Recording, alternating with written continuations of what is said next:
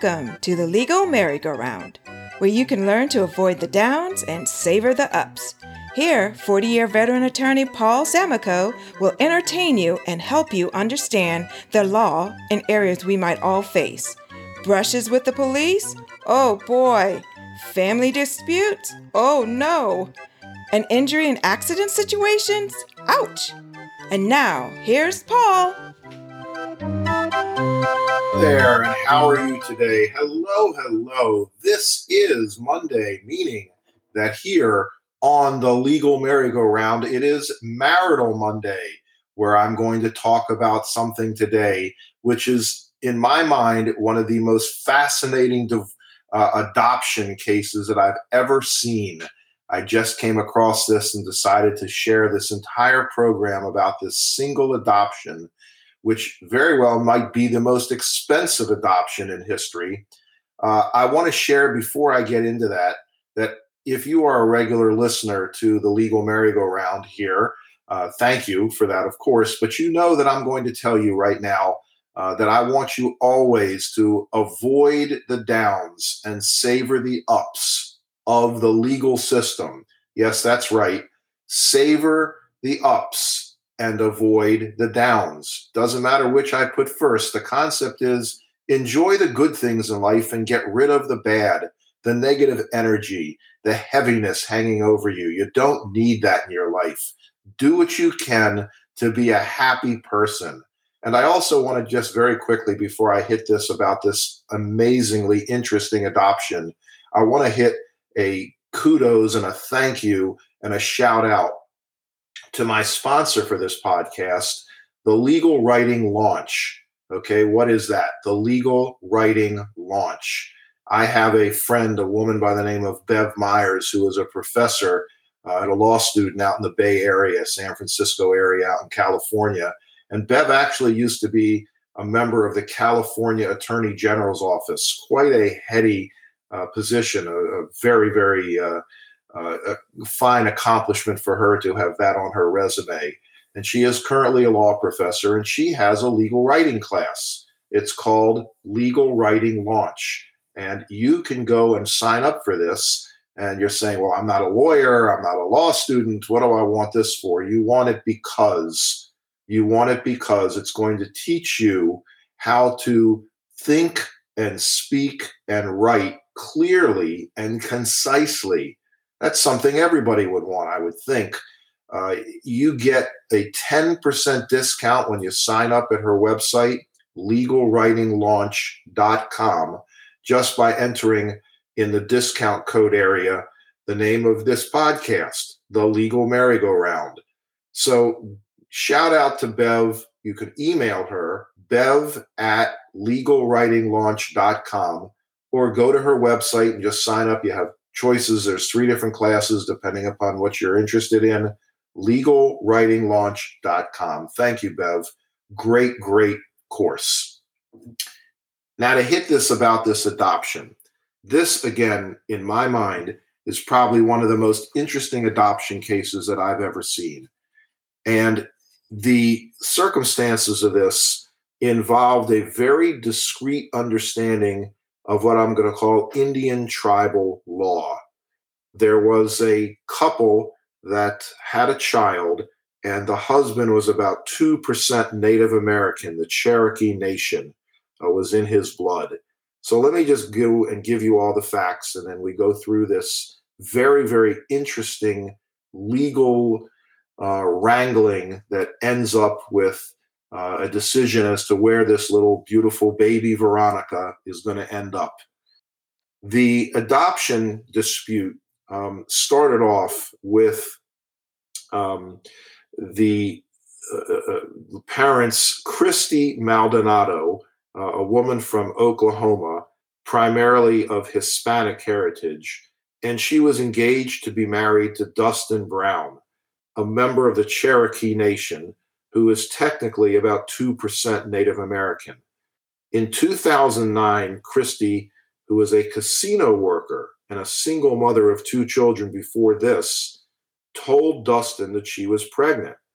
But the relationship deteriorated, and she broke off the engagement. All right, well, it gets a little sticky from here. A quote from this guy, from Dustin, he says, it hit me like it was in the gut, knowing that uh, um, the child that I was going to have wasn't going to be mine. And Christy, figuring that she was going to keep the child, right? Christy says that after she told him, he went kind of nutsoid and said, all right, fine, I don't want anything to do with it. And then she got all upset, of course, saying that knowing the father of the child didn't want her at all. So at that point, she says she decided that she had to do what she had to do. And she wasn't a woman of means and was scratching, paycheck to paycheck together, just even to pay the rent and put food on the table for herself and her other two kids. So she decided to have someone adopt the baby that would be inside her. Well, I'm going to jump forward for a moment and tell you how actually sticky this gets, and you wonder, if there's some kind of interest going on beyond what the law might be. It eventually makes its way up to the Supreme Court of the United States. At the time, Chief Justice John Roberts and Justice Clarence Thomas were going to be involved. They didn't know it yet when it's working its way through all the state courts, but they would end up having, a vote in this decision.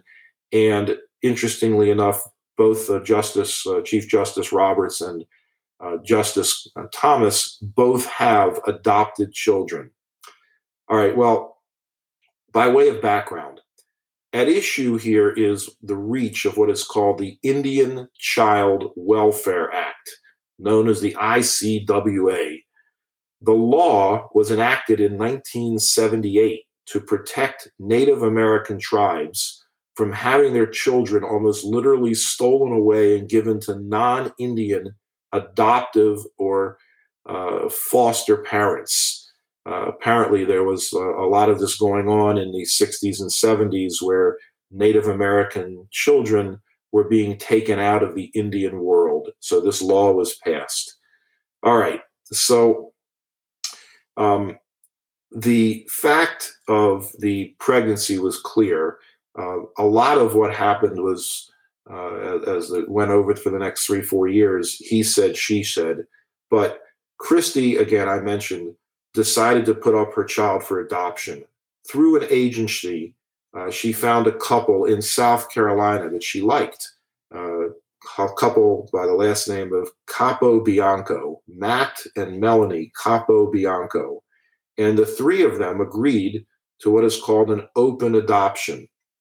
Okay, the Capo Biancos helped support Christy in the last months of her pregnancy, and they were actually in the delivery room for the birth of little Veronica.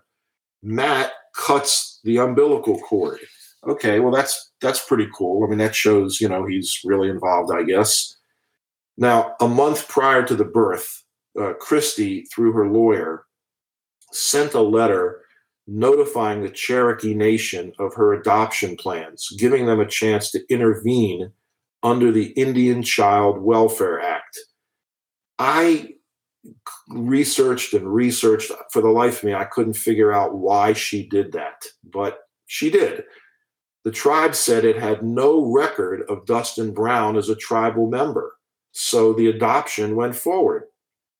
All right, so here's then what happens next. 4 months after the birth of the little baby girl, Veronica, as Dustin was about to deploy to Iraq, and as the adoption was about to become final, he was served with papers notifying him of the adoption. He signed off on them, but inadvertently, he says. Then he realized what was going on, and within days, he filed a formal objection invoking the Indian Child Welfare Act. He says that in agreeing to give up his parental rights, he thought he was relinquishing his parental rights to Christy, the little Veronica's mother. He figured that would be in the best interest for Christy to have the full custody of the little girl, but for him still to be in the picture, to be able to come visit and things, he says. So when he learns about the adoption, he then says, well, I want full custody of my daughter. There's no doubt that he would have no leg to stand on under state law. By the time the case went to court, the Cherokee Nation had located him in the records, and the South Carolina courts ruled that the Indian Child Welfare Act trumped state law. So, he had no state law claim, but this federal act, now takes priority. So, the South Carolina Supreme Court ordered the Capo Biancos to give their then 2-year-old daughter to her biological father, a man, this Dustin, the little girl, had never met. You can imagine the Capo Biancos' grief and torment. They were quoted, I'm sure you can appreciate, it was the worst day of our lives. So they appealed to the United States Supreme Court, backed by the birth mother and an independent lawyer, which is called the guardian ad litem, who was appointed by the South Carolina Family Court to represent, as in all of these cases, the best interests of the child.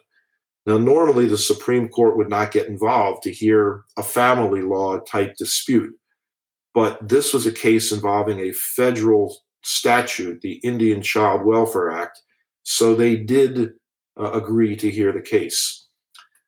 There were clearly competing views. Listen to these, and then after the break, I'm going to come back and tell you what happened. The Indian Child Welfare Act was enacted after extensive congressional investigation and hearings, and it revealed that almost 35 to 40% of Native American children were being improperly removed from their families and given to white adoptive and foster parents. The abuses were called catastrophic for the tribes, which were at risk of becoming extinct because their children were literally being taken away from them. Excuse me, I didn't mean to cough in your ear. To combat this dire situation, the federal law established a chain of adopted preferences for children with Indian heritage. In the event that neither parent could take custody, other Indian family members were to have priority, and after that, tribal adoptive parents. As the adoptive parents see this case at this point, they were not stealing a child from an Indian parent because the only parent with Indian heritage had already given up his parental rights. Their lawyer said that the federal law was meant to protect Indian children from being snatched from their existing Indian families. So even if Dustin qualifies as a parent under the law, the act only protects those parents who already have a prior custodial relationship, according to the Capo Bianco's lawyer. Well, okay, ping pong, back and forth, right? Not so, say the tribes. They saw the case as an attempt to undo the protections of that federal law that Congress established in the face of evidence that states were trampling on the rights of Native American parents. Congress decided they had to step in, said their lawyer, and it did so by creating special federal rules superseding state custody rules that would govern where Indian children would end up, where Indian child custody was at stake. According to the birth mother's lawyer, the case was about the autonomy, the independence of ability to decide what happens to your child of a non-Indian mother. The lawyer for the mother said that if Indian fathers can sweep in this way, based only on biology, and override the birth mother's decision, why couldn't sperm donors or rapists who are Indian do the same? No other set of men can choose to kind of sit back, renounce all responsibilities, but hold a back pocket veto to an adoption choice. Well, as you're listening to all these arguments, I'm sure that you're nodding your head that, yeah, they all make sense. Um, it just is, it's absolutely, in my mind, absolutely fascinating. Um, One of the lawyers says, generally, you're not allowed to say, well, look, I don't really want to give you any financial support. I don't want to have much to do with this child, but I really want you, the person I've just gotten pregnant, I want you to take care of this child, and I don't want you to do something like give up this child for adoption. Well, okay, I mean, that's, that's the position of basically the characterization by one of the lawyers as to what the father was doing. What's more, he adds under state law, this lawyer with that argument just a moment ago, that it's in the best interest of the child that the adoptive parents prevail, except if this federal statute applies and applies only on the basis of her Indian heritage. Well, then everything changes. It just completely shifts the focus of the whole proceeding based around race. And that's something generally we wouldn't think that the Constitution allows. Alrighty, well, I'm going to come back after the break and share with you what happens in this very interesting case. Don't go away.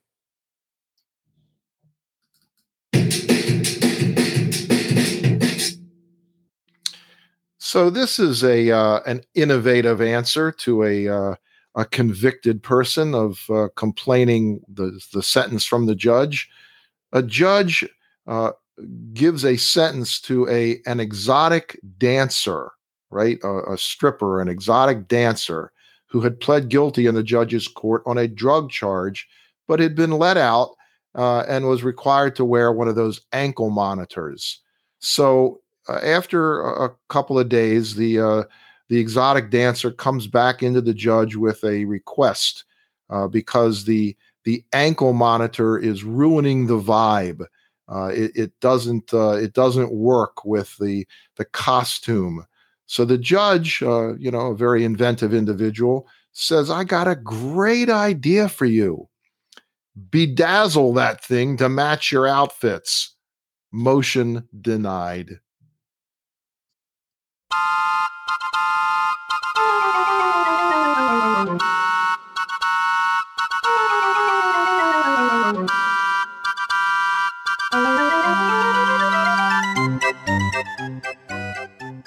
Okay, it's break time here on the merry-go-round. We want to give you value. So, do you need an attorney for an injury case or a criminal matter or something involving family law? Mr. Samico has the answer for you. Go to our podcast website, www.thelegalmerrygoround.com. Again, that's thelegalmerrygoround.com, and click on the referrals tab. Then either fill out the form or call the telephone number where you can leave a detailed message that Mr. Samico will pick up, and you'll get a response with a referral to an excellent attorney in your area within 8 business hours. And the referral is free, no charge to you for this referral. So again, if you're looking for a lawyer that meets the highest standards, Paul is going to hook you up. And every attorney he refers to meets the highest standards, and Paul has checked them out for you. If you like what you're hearing from him during these shows, you know he's going to take care of you. So go to thelegalmerrygoround.com. And now, back to the show.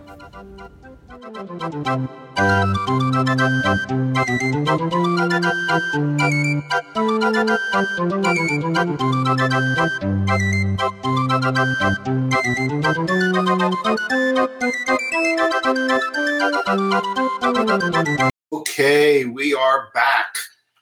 I know you've been hanging off the edge of your chair wondering what's going to happen. So I'm going to go back and just do a real quick recap, and then I'm going to play, give you that drum roll and tell you how it all ended up. Okay, so again, we have a gentleman who is a member of the Indian tribes, 2% in his bloodline, using a federal law to suggest that he should be the father after the biological mother says that she's going to give up the child for adoption. He wants only to protect his interest in the child, according to him, and that he thought that the biological mother was going to keep the child when he said, no, I'm not interested in being involved. But I don't like the fact that you're going to give the child away for adoption. So all kinds of legal wrangling and maneuvers. In July of 2012, this is early teens of, about a decade ago or just a little bit less, the South Carolina Supreme Court, which is where the adoptive parents lived, ruled 3-2 that in favor of the adoptive parents, that the Indian Child Welfare Act favored the biological father. Excuse me, I misspoke. The South Carolina court says that, Dad, Dustin Brown, gets the child back. The adoptive parents, of course, appeal. As I mentioned, it goes to the Supreme Court. The Supreme Court then decides 5-4 in favor of the adoptive parents. This time I got it right. Even I'm confused trying to follow this meandering legal process. But the Supreme Court says 5-4, yes, the father does not get the child. The adoptive parents get the child. They say a Native American child did not have to be taken away from her adoptive parents and given to her biological father. The decision simply allowed for the possibility of the adoptive parents to adopt little baby Veronica. But what happened is that prior to the Supreme Court's decision, which was in 2013, based on the South Carolina's decision in 2012. So Matt and Melanie had to give the child back to the father in 2012, and he moves to Oklahoma. Okay, so after the Supreme Court decision in 2014, the South Carolina Supreme Court then decides 3-2 that the adoptive parents then, in fact, do get the child. So now we've got the Supreme Court and the High Court of South Carolina saying, okay, adoptive parents get baby Veronica back, and they ordered the lower family court to finalize the adoption there in South Carolina. But okay, we're still, dealing with Matt, who has, physical custody of little baby Veronica in Oklahoma. And what do you know, after the South Carolina Supreme Court decision, again in 2013, 3 of the largest Native American organizations prepared to intervene. At a press conference, representatives from the National Congress of American Indians, the Native American Rights Fund, and the National Indian Child Welfare Association said they were going to file a civil rights lawsuit if the South Carolina Supreme Court didn't reconsider its decision to terminate Cherokee Nation citizen Dustin Brown's parental rights without a best interest custody hearing. Whew, okay. So they go ahead and they file, these 3 organizations, these Native American organizations, filed a federal civil rights complaint on behalf of the now 3-year-old little baby Veronica. Well, guess what happens? More than 40 tribes, attorneys general, scholars, and organizations signed a letter in support of the lawsuit, including the Intertribal Council of the 5 civilized tribes, of which Veronica and Dustin Brown's tribe, the Cherokee Nation, were a member. This just gets more and more interesting. The Supreme Court, refuses to intervene. This is late summer of 2013, after all these interested parties are showing up, giving their opinions. The week of August 4th, 2013, Supreme Court again has refused to intervene. Veronica's transition was scheduled, but Brown never shows up. Her transition back to the adoptive parents, because that's the last legal ruling. But Brown is nowhere to be found. Judge Martin in the court now handling this, issues an enforcement order for Brown to immediately transfer Veronica back to her lawful parents and asked for assistance from law enforcement. The adoptive parents hold a press conference in Charleston asking for help locating their daughter. The governor of South Carolina, Nikki Haley, signs an extradition warrant for Brown.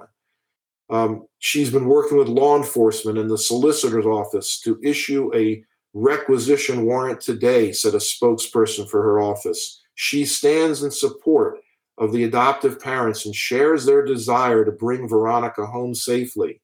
Finally, Brown turns himself into authorities in Oklahoma.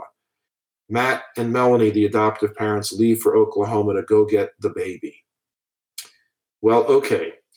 The Oklahoma Supreme Court now, because this is, where the husband, the adoptive, where Matt, I'm getting all these players mixed up here. The Oklahoma Supreme Court gets involved because that's where the biological father, Dustin Brown, lives. They granted an emergency stay to keep Veronica with him, and they plan to hear arguments from his lawyers, and those are the girl's adoptive parents. In the meantime, South Carolina signs an extradition warrant. This just goes back and forth and back and forth. Isn't this just, you got the Supreme Court not getting involved, and you got South Carolina saying, he's a wanted man, bring the child back. You got Oklahoma saying, oh my goodness, no, we're going to stand up for him. Finally, the Oklahoma Supreme Court rules in September of 2013 that it would not intervene. Veronica, now 4 years old, was finally handed over to Matt and Melanie Capobianco. That's basically the end. Eventually, he gives up his case and all his appeals. A heartbreaking case, clearly. The parties involved were clearly torn apart in trying to assert their parental rights over this little 4-year-old, innocent, little, beautiful girl, Veronica. You can't get mad at anybody here for doing what they believe is the appropriate thing to do because they want to be the parent for this little, beautiful girl. The end of this story is one where, and again, you can't hate the Capobiancos. They spent, are you sitting down? They spent over $1 million in legal fees and with this battle that took place over the course of about 4 years. $1 million, more than that.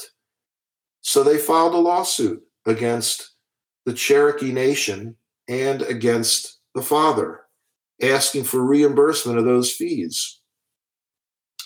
A couple years later, as that case wound its way through the courts, they abandoned that lawsuit. Okay. Do you have a child that you're going to adopt? Good for you. You are an angel. Do you have a child that you can't take care of and you have to give up for adoption? There's nothing wrong with that. There's lots of reasons why individuals, women, parents might give up a child to be adopted, theoretically for a better life, for any number of reasons. Could be financial, could be social station. I mean, who knows? This is, I think, in our society, probably one of the most emotionally charged issues that we can find. Who doesn't love a child? Who doesn't want the best interests of the child? This case was one of the most protracted and one of the most interesting legal battles. If you have any interest to read more about this, you might do that. Go onto your internet service group, Google, wherever you want, and just search under the name Dustin Brown, Dusten, Dustin Brown. And you could even type in after that, Baby Veronica. And you'll see 50 articles where you can read about this. I hope that you have a wonderful and solid family, that you love them, they love you, and that you raise children to become wonderful people. And if adoption is in the mix for you, then that means perhaps that these children are very, very special because you reached out and you adopted them.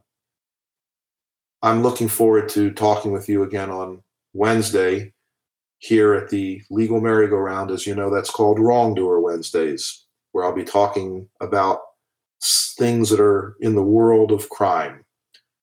Thank you for giving me your ear. Please give me a review on Apple if you are of a mind to. I'd love to get that. Please subscribe to this podcast. That would really help out. This is relatively new, a new show, as you know. Thank you again. See you next time. Thanks for listening to the Legal Merry-Go-Round. We hope you enjoyed our show. Tune in next time to get a better understanding of real-life legal situations.